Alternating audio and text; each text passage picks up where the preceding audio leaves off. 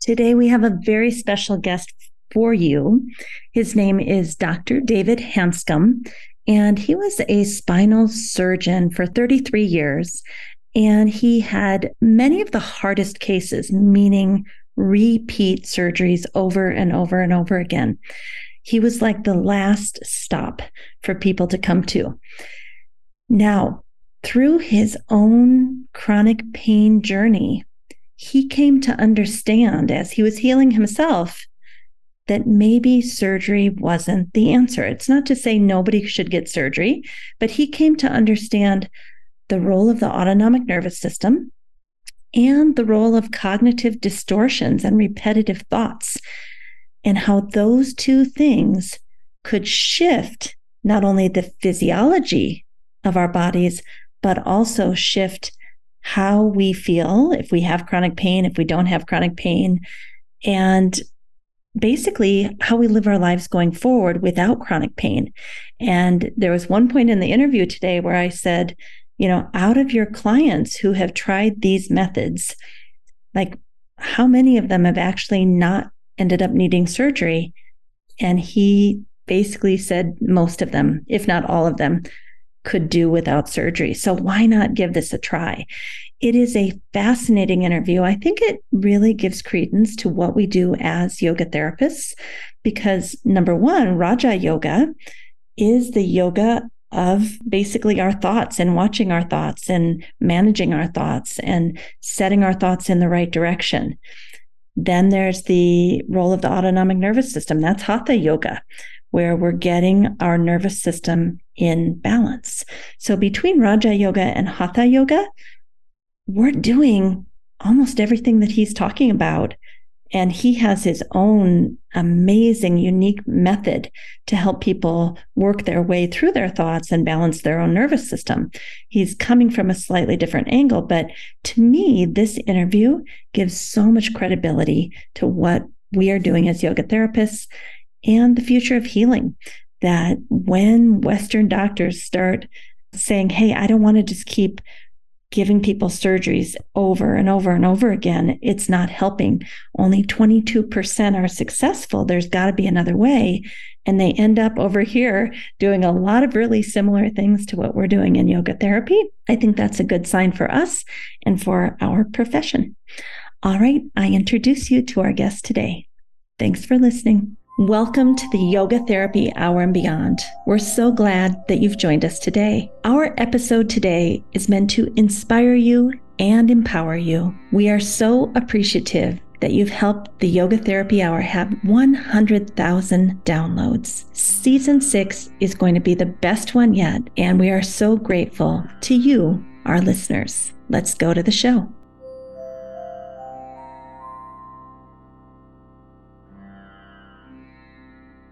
Welcome to David Hanscom, who's a medical doctor and a surgeon. Thank you for being here. Thank you. So, David, you live in Oakland, California now, but I want to go back and learn a little bit about your history as a spinal surgeon. And as I understand it, that was in Seattle. So, I just practiced complex spine surgery in Seattle for about 32 years. And there's a 4-year break in there where I went to Sun Valley, Idaho. And that's actually where I learned about chronic pain. Was I went from a tertiary referral surgeon at a major medical center to a primary care back surgeon. And so it was a huge switch. And I got to see back pain from day one. In Seattle at a tertiary center, I just saw people after years of pain. So I had the advantage of just seeing the whole spectrum sort of working backwards. And it was interesting, and I really enjoyed it. And you did that for 35 years? For almost 33 years. Okay. So just to unpack that for our listeners a little bit, it sounds like you started off with these really complex cases, maybe people who had had 2 or 3 or 4 or 5 surgeries, and you were kind of the final stop to try to help them out of their pain. Right. You took a break, but then you went into people maybe getting their very first surgery. Well, here's what happened. I trained at a very top level spine fellowship in Minneapolis, Minnesota. I finished there in 1986. And I was on fire. I was one of those really aggressive surgeons. And I felt guilty if I could not find a reason to do surgery. And I did not understand chronic pain. I was trained in the usual model that everything's structural. And we'll get to this later in the conversation. It turns out that hardly anything's structural. Your body is a living organism. Symptoms are created by your body's function and malfunction. And somehow we've decided that bone spurs, disc degeneration, stuff like that is actually pathological, and it is not. Those do not cause pain. So I spent 8 years being an aggressive spine surgeon. Then the data came out about 1993, about 6 years, 7 years into my practice, that showed that the success rate for a spine fusion for back pain was about 22 to 25%. Mm-hmm. And I thought it was 90, 95% because it's a very big operation. And I just stopped. I just quit doing that operation, but I didn't know what to do. And so at the same time, I went into chronic pain myself for about 15 years. Went into this headlong plunge into chronic pain, which included migraine headaches, ringing in my ears, burning in my feet, skin rashes, stomach issues, back pain, neck pain, chest pain. I developed severe anxiety, depression, obsessive compulsive disorder, and I did not know what was going on. So since I was a high-level surgeon in Seattle, I had access to every resource you can imagine. We did all sorts of tests, and of course, we could find nothing wrong. And I was just absolutely miserable. And by 2002, I was just flat out suicidal. And it turned out in chronic pain, there's lots of suicides. Yeah. And you're trapped. And the common denominator for suicide is being trapped. And when you're trapped by pain, which is intended to be a very unpleasant survival experience, when you're trapped by pain, what do? Where do you go? So I was absolutely miserable. It kept getting worse and worse and worse. And I came out of it somewhat by accident in 2002, 2003. And I started a simple process. I read a book called Feeling Good by David Burns. I'm a friend of his, and he knows I'm a total fan. And David Burns said, well, start writing things down. This is just the book, by the way, Feeling Good. And he said to start writing down your what's called cognitive distortions. In other words, most of our human consciousness is based on actually cognitive distortions. So we do emotional reasoning. We feel like something is a certain way, so we assume it's that way. We tend to minimize the positive, emphasize the negative. We label, we catastrophize. And one of the most deadly cognitive distortions is should thinking or perfectionism. And they're all just made up stories, but our body reacts to them. So I started what's called the 3-column technique, where you write down the distortion, you categorize it in one of these 10 categories of thinking, then you write down the more appropriate thought. So it's a wonderful technique. It's a wonderful book. But what I didn't realize for many years, it was actually the writing part of it that was as powerful as the book. So it's now been shown that expressive writing, simply write down your thoughts on a piece of paper. The more emotional expression, the better, but it doesn't have to be. And just rip them up. Actually, is the one starting point that everybody starts to heal. So it started my healing journey in 2001, 2002. And I started to get better for the first time in 15 years. And by 6 weeks, things were about 70% better, which was unusual. My feet quit burning, the skin rashes slowed down, my anxiety dropped. Then I was going through a difficult family situation, and I became incredibly angry. Well, the problem is I didn't think I had anger at all. I was a master of suppressing anger. And it exploded. I had to deal with it. I did it badly, but I got through it. Within 6 to 12 months after I crossed that anger threshold, my symptoms disappeared, every one of them. I don't have migraines. My ears don't ring. My feet don't burn. I don't have skin rashes. My anxiety is essentially gone. My obsessive thought patterns are essentially gone. And I had burning in my feet for 25 years. My ears had been ringing for almost 30 years. And again, nobody could tell me what was going on. I never expected to heal. I just assumed this was my life. But the worst part of the whole ordeal were these obsessive thought patterns. And they became very intrusive thoughts. I don't like to use the word obsessive compulsive disorder because every human being by definition has some level of intrusive thoughts. I wouldn't even call them intrusive, but just distracting, disturbing, frustrating parts of them. People talk about monkey mind like it's sort of a joke. It's not a joke because you can't escape these things. So it was after I crossed the anger threshold, I began to heal, including the obsessive thought patterns. I was shocked. Didn't expect it. Since then, I wish I had kept better data, but at least 1,500 people have healed, maybe 2,000 or 3,000 even. And it's not very hard. And we'll talk about why people can heal themselves, which by definition you have to. But the bottom line for me personally, being a major spine surgeon, I was a master at suppressing emotions. So my way of suppressing anxiety was bring it on. I was a perfectionistic, self-critical person, which is an angry factor. Anxiety is vulnerability. Anger is power. And the power of anger actually covers up the vulnerability of anxiety. So I didn't even know what anxiety was until I went from no anxiety to a panic attack at age 37 years old. So it got me in trouble with suppressing emotions, which turned out to be a huge factor in developing chronic pain. So I want to take you back to 2002 when you were reading this book called Feeling Good by David Burns. Were you cognizant that that might be a solution to all those symptoms you described? Or were you just reading it thinking, well, I'm just going to read this because it sounds good? Had you put it together yet that suppressed emotions can cause so many physical symptoms? I had no idea. Zero. And right? I didn't really understand that until 2009 when a friend of mine, Dr. Howard Schumer, gave a lecture on what's called mind-body syndrome. And I don't use that term anymore, but Howard, I put a course on called A Course in Compassion, Empathy in the Face of Chronic Pain. And I realized that patients in chronic pain are often labeled as losers, malingers, drug addicts. All sorts of labels get put on them, and nobody likes to be labeled.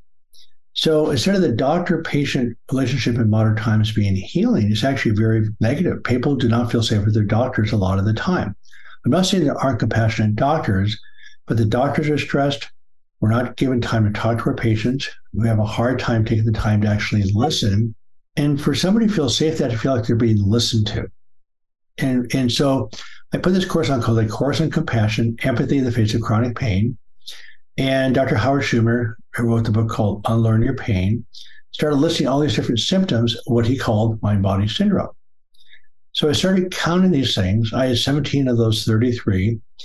My wife went up to him afterwards and go, Howard, I have this friend of mine who's got 17 of these 30 symptoms. He says, this is really interesting. And he looks at it and goes, you mean your husband? I go, yes. So that moment, I'll never forget that moment. Also, I go, wow. I mean, how do you have 17 different symptoms? That makes no sense. I didn't have 17 different diseases. Jumping way ahead of the story, in 2019, I met a Dr. Stephen Porges, who's the author of what's called the polyvagal theory.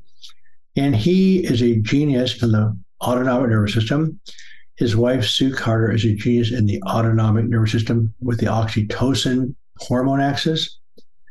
And we learned this in medical school, and I do not understand how we became so off track.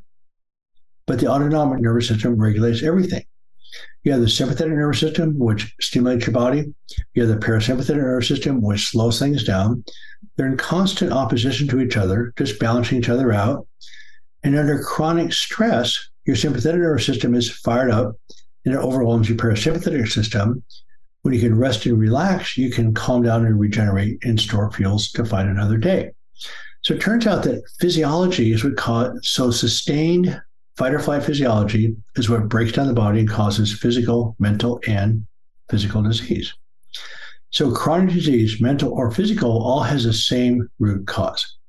So I didn't understand that until about even 6 months ago. So when I started this process back in 1990, I fell off a cliff, literally, into this horrible hole of chronic pain. And I really went on a 30-year quest to find out what happened. So what happened that a process evolved. I wrote a book in 2012, second edition in 2016, called Back in Control, A Surgeon's Roadmap Out of Chronic Pain. Between that book and my website at the time, we had hundreds of people going pain-free. Then I learned more about the physiology of pain, and I put a process together called the DOC Journey, Direct Your Own Care Journey, very self-directed, more streamlined. People heal faster because I actually understand the problem, but it reflects the physiology of the body. So again, when you're sustained fight or flight, your body breaks down. It's like driving a car down the freeway in second gear. So fight or flight is necessary for survival. It's a gift, but you have to rest and regenerate to fight another day. So in medicine, somehow 90% of all symptoms, illness, and disease caused by what I call sustained threat physiology. And let me just explain the word physiology is how things function. We have the structure of the body, bones, muscles, ligaments, etc. But the physiology is how the body runs. Blood pressure, temperature, heart rate, body chemistry, sodium, potassium. It's the incredible balance of the body. And the unconscious brain that coordinates all this processes about 40 million bits of information per second. Wow. But think about it. I don't stare at the sun. I shift to my chair. My kidneys regulate my acid-base balance. All sorts of things happen in the body automatically. It's what's called the autonomic nervous system. Guess how much the conscious brain processes? 5%? Something. Or 40. It's a 1,000,000 to 1 ratio. So it's 40 million bits of information per second, and the conscious brain is about 40. Wow. I mean, my cat's incredible. She can jump a 10-foot fence. She hunts. She looks around the yard. She's very alert. She has a nervous system that's assessing the environment every second. So the nervous system is what allows all of us to stay alive. Mammals all have very advanced nervous systems. Humans have the additional characteristic of consciousness and language and abstract thinking that my cat doesn't have. So this is where the problem is. And we can jump to what's called repetitive unpleasant thoughts pretty quickly here, because the worst part of my experience was my inability to escape these intrusive thoughts. And I was suicidal. It turns out that ruminations are actually a direct link to suicide. I mean, other healthy mammals don't commit suicide. Why do humans? So if an animal is under constant physical stress, they'll give up and they'll die. But you have a healthy human being, all body parts are functioning, yet they still commit suicide. What's all that about? Well, it turns out we get trapped by our thoughts. So the essence of suicide is that you're trapped. It seems like the only way out. And for me at the time, it was. I saw no other way out of this. So there's a direct link between ruminations and suicide. And this inability to escape your thoughts is a problem. But here's the essence of the problem. You say, well, why hasn't medicine figured this out before? Anxiety is a manifestation of your physiological fight or flight. It's what you feel. It correlates with it. So anxiety is a sensation generated by your body being in fight or flight. So it's a driving force that we want to avoid that sensation at all costs, because the species of creatures who did not pay attention to those signals just didn't survive. So what happened, anxiety got put into a psychological bucket, but remember, it's a 1,000,000 to 1 mismatch. When you actually talk about your anxiety, you've actually reinforced it, because that is where your attention is. So it's a big topic. I don't know if I covered too little or too much right now. You could listen to this interview several times and like make flowcharts for 7 or 8 different concepts that you just brought together for us. But let's just stay with these kind of ruminating, unpleasant thoughts for just a second. If someone had told you back in 2002 or when, early on, that look, all of your stuff that's happening to you, your chronic pain, your anxiety, your all of it is actually you hurting yourself with your own ruminating thoughts. And you can stop this if you just work on these ruminating thoughts. The itching will go away, all of it. Would you have believed that? Because I can imagine a lot of people would not believe that. So it's actually backwards. You cannot control your thoughts, period. Cannot control them. So what medicine missed is the physiology. Right. So when you're in fight or flight from a threat, a bully, or finances, or an abusive relationships, your body goes into fight or flight. Your whole body fires up. Nervous system has excitatory neurotransmitters. Neuroconduction increases. Your brain itself becomes inflamed. You have a hyperexcitable active brain. That brain fires up these thoughts like crazy. Right. So it's the brain firing up the thought. It's not the thoughts firing up the brain. So you can't control your thoughts. Remember, the unconscious nervous system is 1,000,000 times stronger than your conscious brain. So these thoughts are flying like crazy. And the driving force is the angered, fired up nervous system. So remember, anxiety is simply what you feel when you're in fight or flight. And when you can't solve it, you kick in a more intense response called anger. They are both physiological states. So by trying to address these massive survival physiological reactions with conscious constructs, it's a complete mismatch. You can't control the physiology, you can't control the thoughts. So you have this fired up nervous system throwing off thoughts like crazy.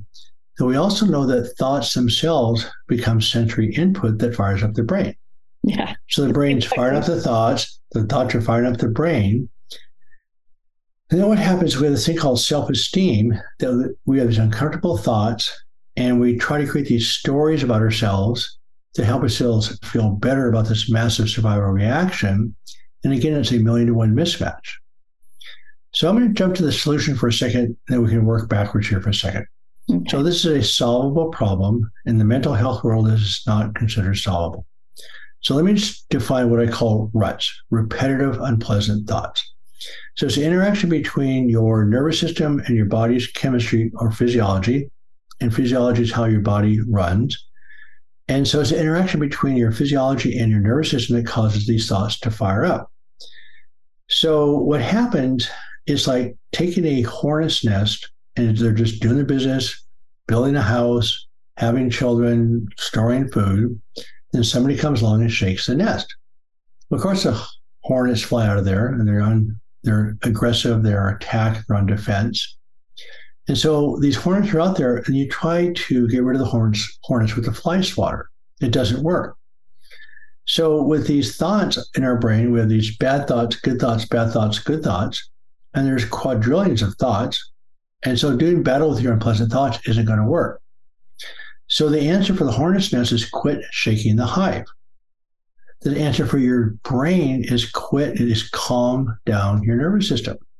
So as you calm down the nervous system, the thoughts start to drop down. As the thoughts start to drop down, the nervous system starts to calm down. It's a very bidirectional process. So there's 4 parts to healing. Okay, you cannot control your thoughts, but you can, I call them, divert them. So for instance, mindfulness. Mindfulness is where you just place your attention on a different sensation. So you go from racing thoughts to a different sensation. There's a form of it called active meditation, where just for 3 to 5 seconds, you just sit back in your chair for a second, drop your shoulders, feel the chair. That's it. So you just take your brain off your racing thoughts to a different sensation. I call it active meditation. There's another exercise called expressive writing, which I discovered inadvertently earlier in my story. You simply write down your thoughts, and you're not trying to solve them because you tear them up instantly. And you tear them up for 2 reasons. One is to not analyze them because they're just thoughts. So it's a separation exercise. And the other reason is to write with absolute freedom. The final thing that you do for thought diversion is cognitive behavioral therapy, where you reframe your thinking, you recognize the distortions, and that also, again, you're diverting the thoughts, but you're not solving the problem, you're starting it.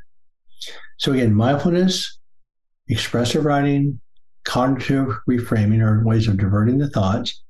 The second process is calm down the brain, calm down the nervous system. So you can stimulate the vagus nerve, which is the 10th nerve in your brain, which is highly anti-inflammatory. It's the 10th nerve from your midbrain. So things like slow breathing, breath work, listening to soft music. You can rub your forehead. You can actually hum. All those things calm down the vagus nerve, which is highly inflammatory. Good food, good wine, good friends. Again, calm down your nervous system. We don't let people discuss their pain or complain or criticize. Again, calming down the nervous system.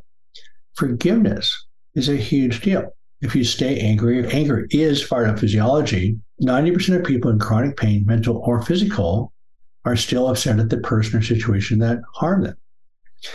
So the second stage is, calming down the physiology. Again, I call it anger processing. The third phase is that you learn to live with your survival physiology.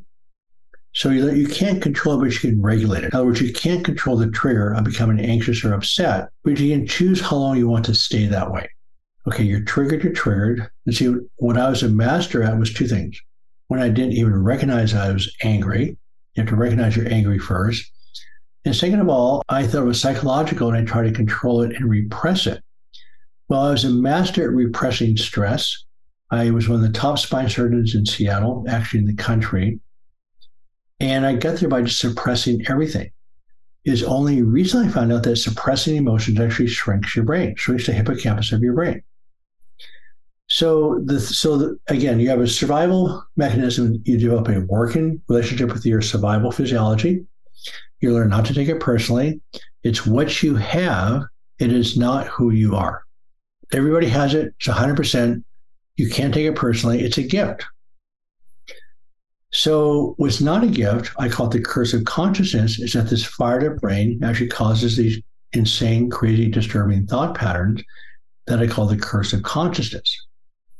So again, as you calm down the physiology, the thoughts will calm down, but the real healing occurs as you move your consciousness into what you want. And so I have a little saying that to have a good life, you have to live a good life. It takes practice. So nurturing joy, gratitude, good food, good wine, good friends, you're not doing it to distract yourself from the survival physiology, but as you move into what you want, you actually start changing your brain, period. You can actually structurally cause your brain to change whatever direction that you would like. So you're moving away from these circuits, not trying to fix them. The final phase is that survival physiology is unpleasant. We'll do anything to avoid it. We tend to get our identity mixed up with this survival reaction. So we create this thing called ego or self-esteem to feel better about ourselves, right? Well, they're a bunch of stories. Self-esteem itself is a massive cognitive distortion of labeling. Just the word self-esteem is a massive cognitive distortion. So then you have should thinking, which is perfectionistic, self-critical. That never stops. What happens is you learn to live with your survival physiology, develop a working relationship with it. Your ego starts to dissolve because you don't need it. Of course, it's not perfect, but you don't need an identity. You don't need self-esteem. You don't need anything. You just get to enjoy your day. So again, 4 steps. One is thought diversion. The second is calm down the nervous system.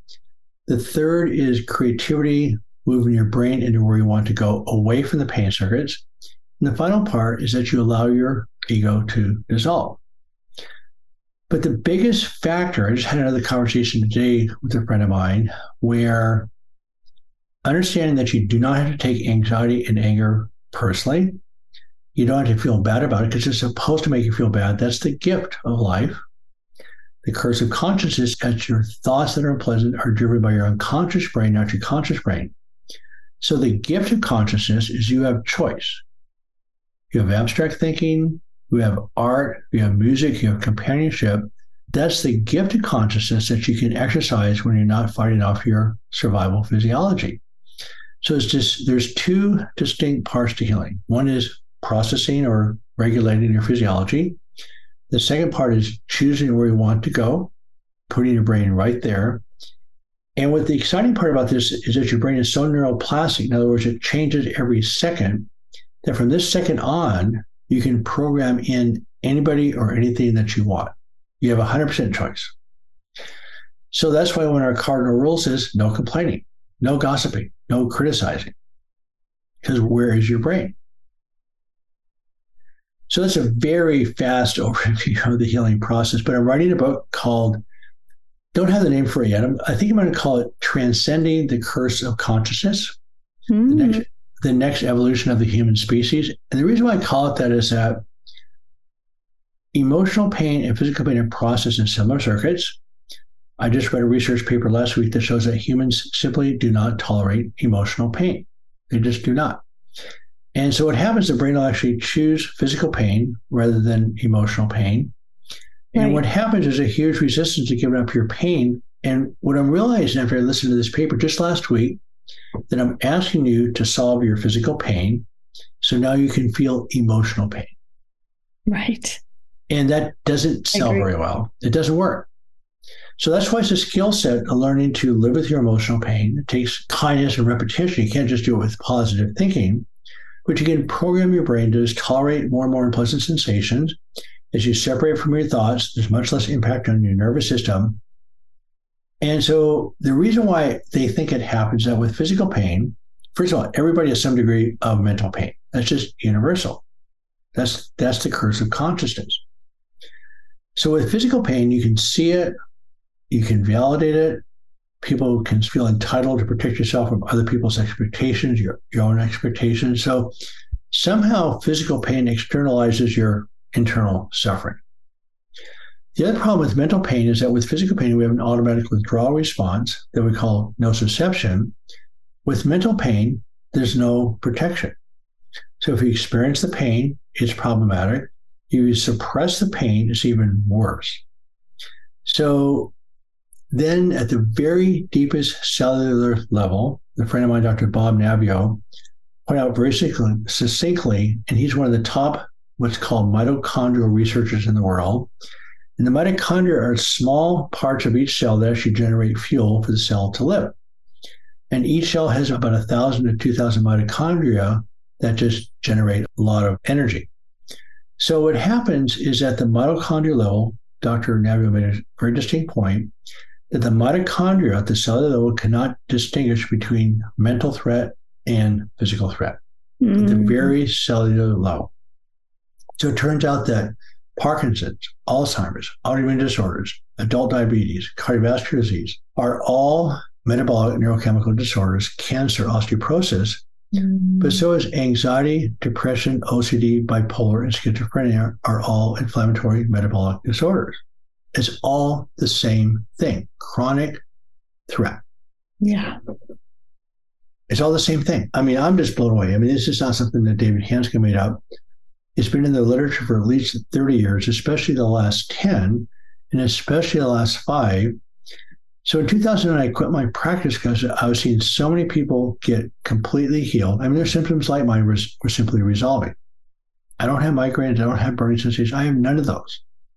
So not only do people's physical and mental symptoms resolve, they start thriving at a level they never knew was even possible. Because you're not fighting off anxiety and frustration every day. Right. So you get to thrive.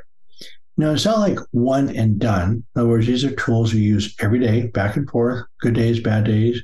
Sometimes your tools are better than others. Sometimes you have to use a different set of tools. So it just allows you to navigate adversity more quickly, nurture joy more easily, and life just becomes an easier process to live. In other words, you become a professional at living your life.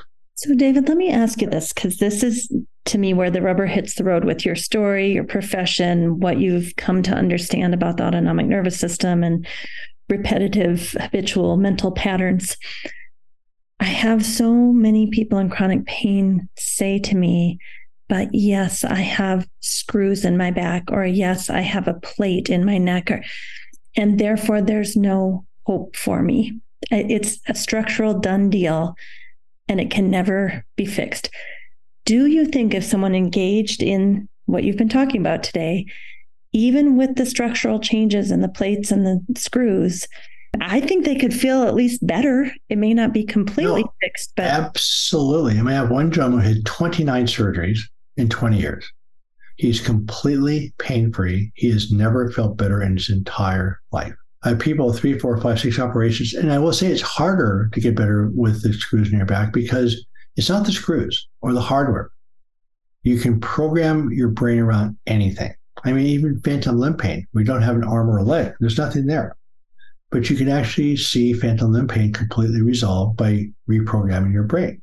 See, if you're trying to fix the pain, you're tensioned on the problem. Right. So as you move through the circuits and past the circuits, your brain changes dramatically. So I did not think, and I see this all the time now. I thought once a person had 1 or 2 surgeries, it was done. And 5, 10, I mean, I have one guy, 29 surgeries in 20 years. There's the other gentleman, 29 surgeries in 20 years. And they're both pain-free. They're doing fine. I did not think that was possible, but I've also seen with phantom limb pain disappear, burning mouth syndrome disappear. So remember, chronic pain is actually defined as a neurochemical issue. It does not have a structural basis at all because your brain memorizes the pain. So the pain circuits are always there.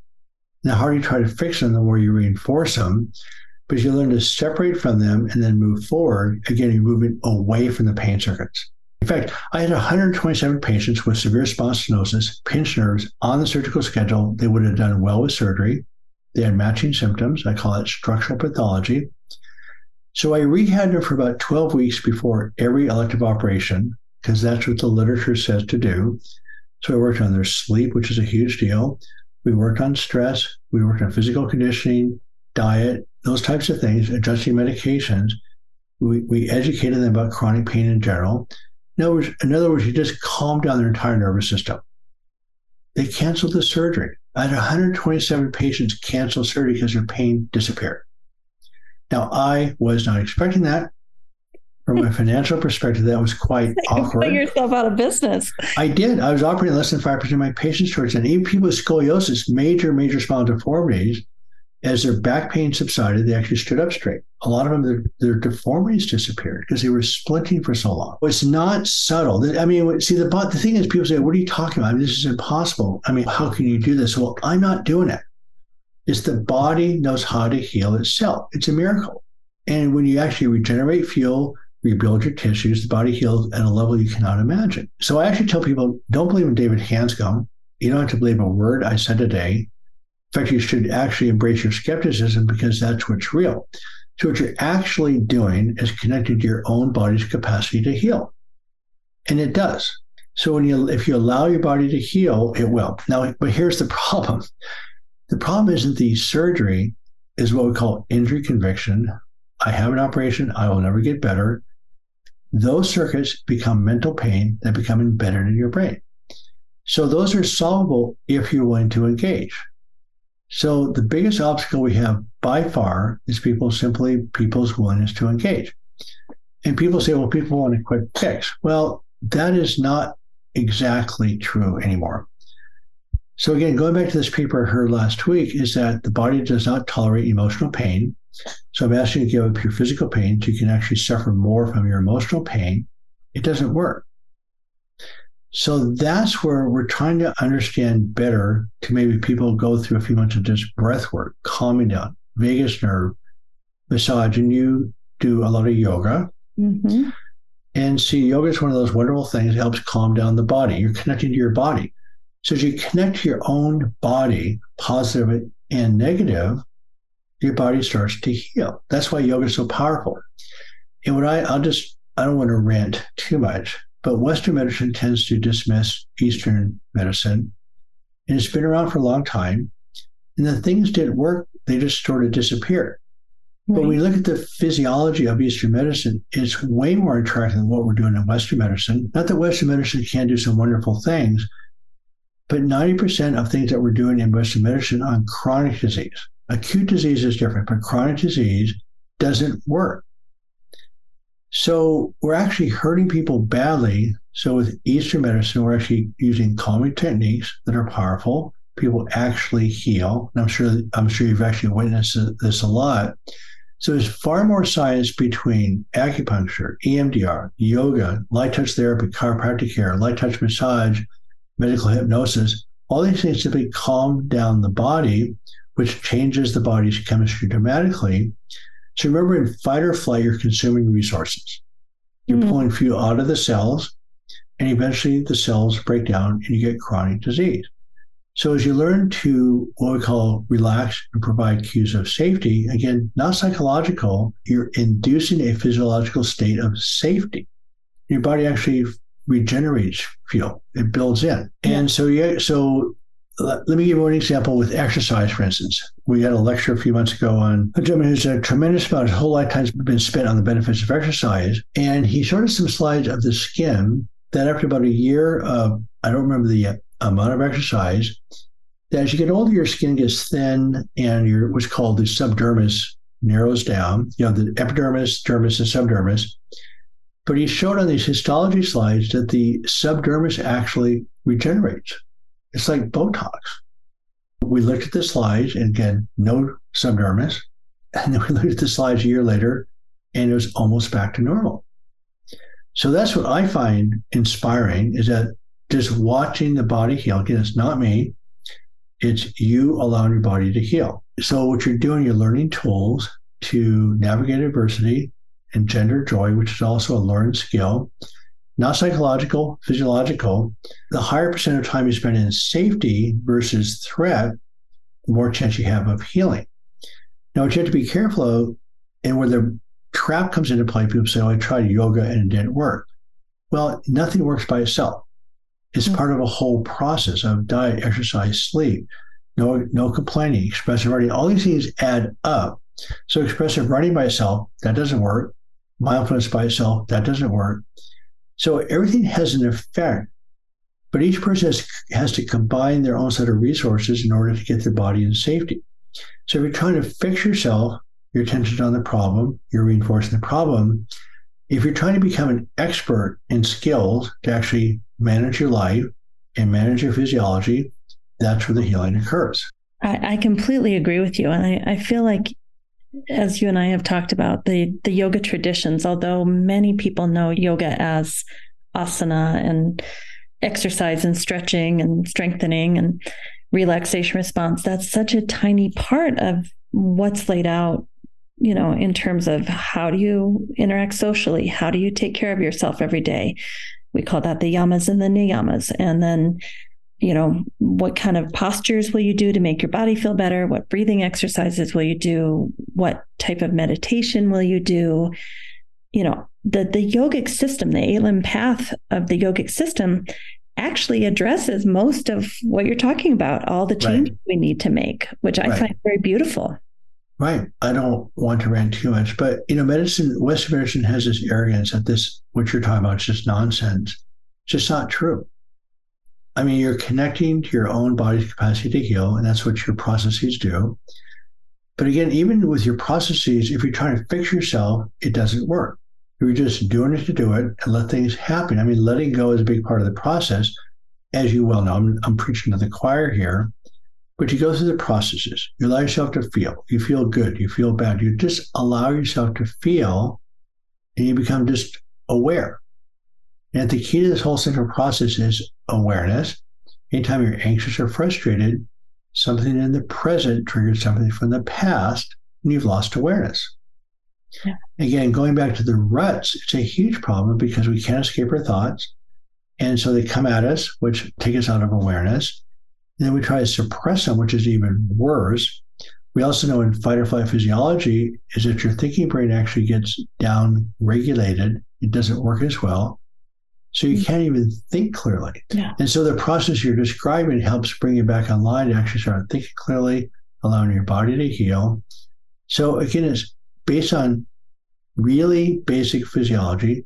There's a lot of science behind what you're doing. Actually, way more science behind what you're doing than what we're doing. Well, and I have a really hard question for you that I always try to get a difficult one in here, but we say, according to yogic philosophy, that people kind of get over-identified with, we call it asmita, and they get over-identified with something like, I'm kind of a victim of chronic pain, or like, I'll never find joy in my life, or, there's many things we could identify with. How do we convince people to give this a try? Because it's going to work. 127 people did not get spinal surgery. We know this is going to work. It's been around for thousands of years. But how do we move them from this state of complaining and negativity, and it's not going to work, and I'm broken, and my life is over, to try to get them to try it? You can't. They have to do that. I don't know. I've asked the question for 20 solid years. So especially if somebody, we call it becoming your pain. If you become your Ehlers-Danlos syndrome, or you become a fibromyalgia, that becomes your chronic pain becomes your identity. There's nothing I can do. I've tried everything. The more I talk to a person about their chronic pain, they get more and more defensive, and they get more angry and actually go into more pain.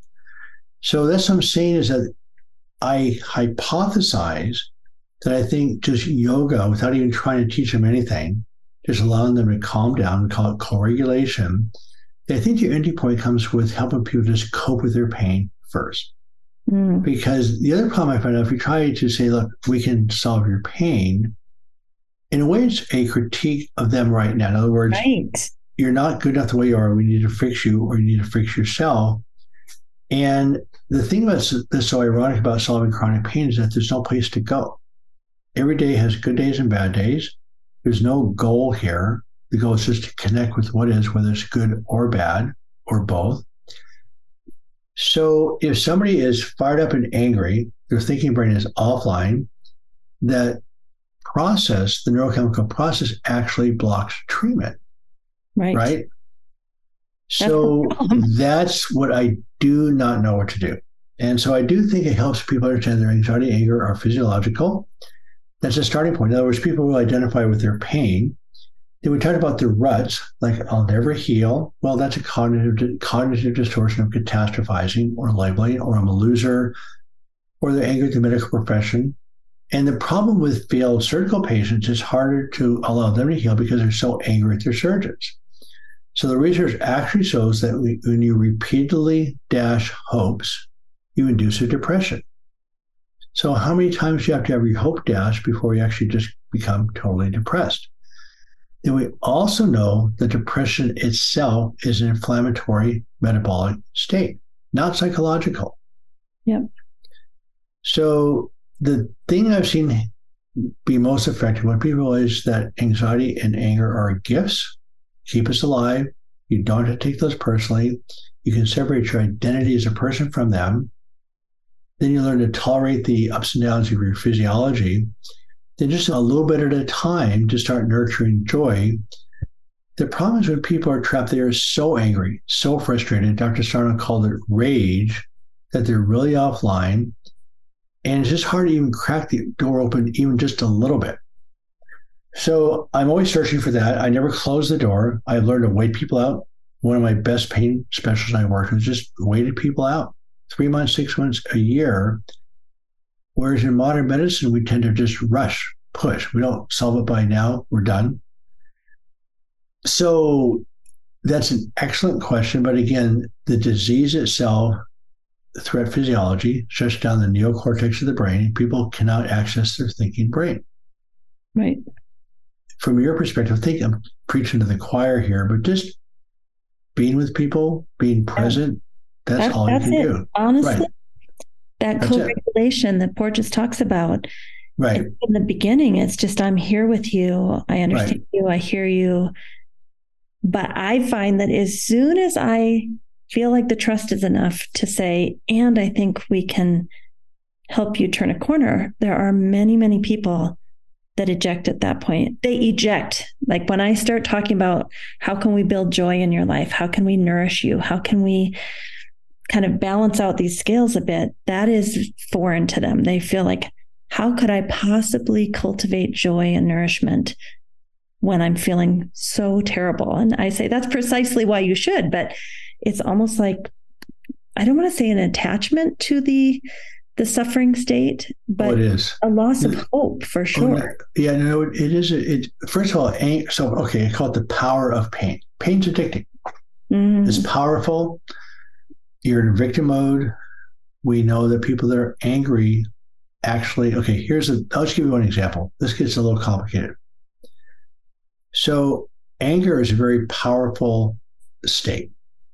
It's addicting, it's powerful, and we're geared to survive. So we do not like being vulnerable.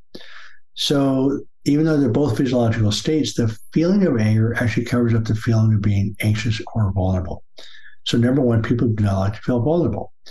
Secondly, is that they've done studies showing that kids who are bullied, in other words, trapped, have very high inflammatory markers compared to the norm. Guess what? The bullies have significantly lower inflammatory markers than normal. In other words, there's a physiological reward for being a bully. The research also shows that if you're angry and you win, your inflammatory markers drop. If you're angry from being trapped, your inflammatory markers go straight up. So that's the problem. If you're in pain, you're entitled, you're angry. You may not be powerful, but you feel powerful. There's a dopamine component to it. So it's truly addicting. And in addition to not tolerating emotional pain, remember, the anger is also protecting you from emotional pain. So it protects you from emotional pain. It's powerful. You feel powerful. You may not be powerful, but you feel powerful. It is a dopamine component that's addicting. People do not want to give up their pain. Mm-hmm. So that's where I have learned that the less I say, the better. People will eventually come around to me if they're ready, or I'll say the word when they're ready. And I don't know what it is that creates that shift. It doesn't take much of a shift to start the healing process. I had one guy walk in the office years ago before I knew much about this, where he said he started the process. He said he was a very, very angry guy. And he walked in one day and says, I'm getting depressed.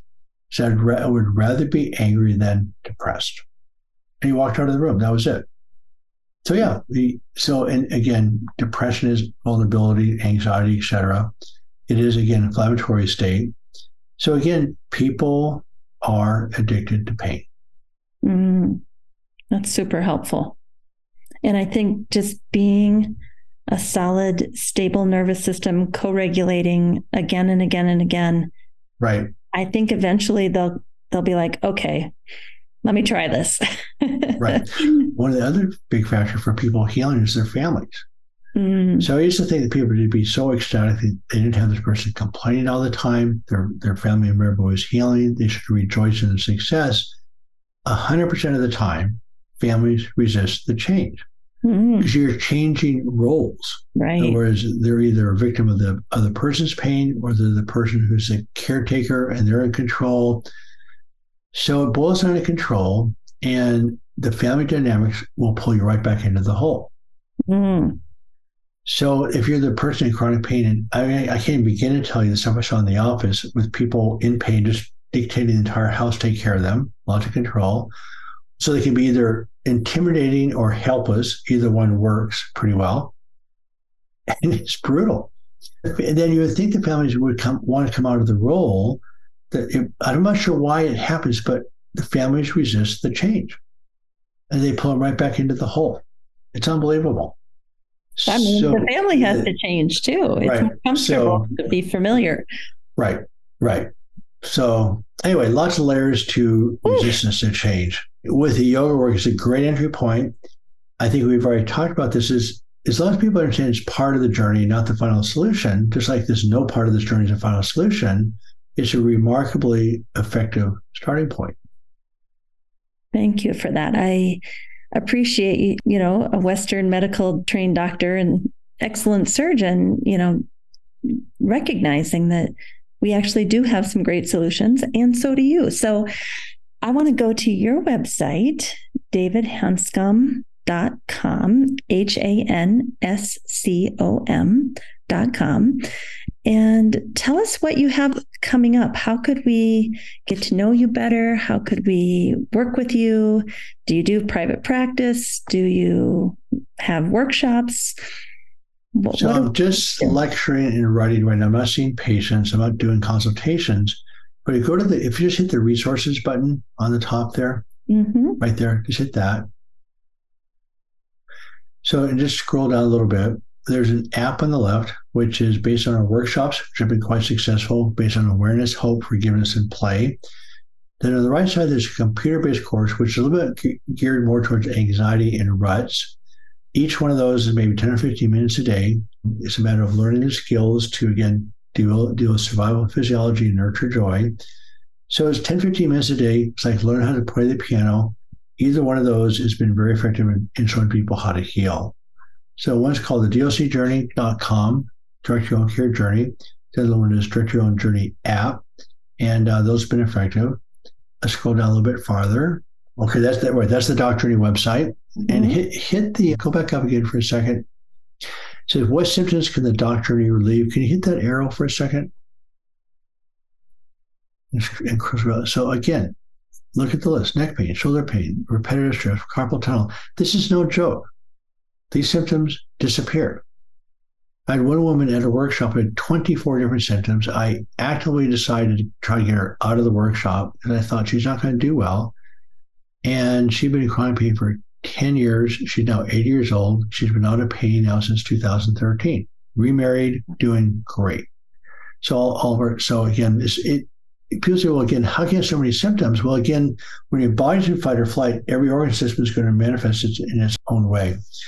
So I have the book Back in Control. I have the websites, have the app. I do coach twice a week through the Doc Journey for 1 hour sessions. Wonderful. And it's been incredibly rewarding to see people heal. I'm currently writing a book called, again, Transcending the Curse of Consciousness. And it's about ruts, repetitive unpleasant thoughts. And we talk about the 4 parts of healing that. And again, just a quick review of that is thought diversion, calming the nervous system, creating joy, and then dissolving the ego. It's a solvable problem. So these repetitive thoughts can be the worst part of the whole process. So I'm very excited about the book.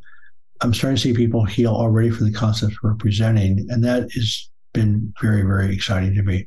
Yes. Well, I am 100% behind everything that you're doing. I think it's fantastic. I think we need people like you out there saying this message. Like, this is the future of healing ourselves. It may not be the future of Western allopathic medicine, but it is the future of healing ourselves. So I'm really grateful for you and for the life journey that you've endured and are now flourishing in. And I just want to thank you for coming. I think it's very validating to many of us who've been in the Eastern sciences and healing modalities to hear someone like you reflect back to us that this is true.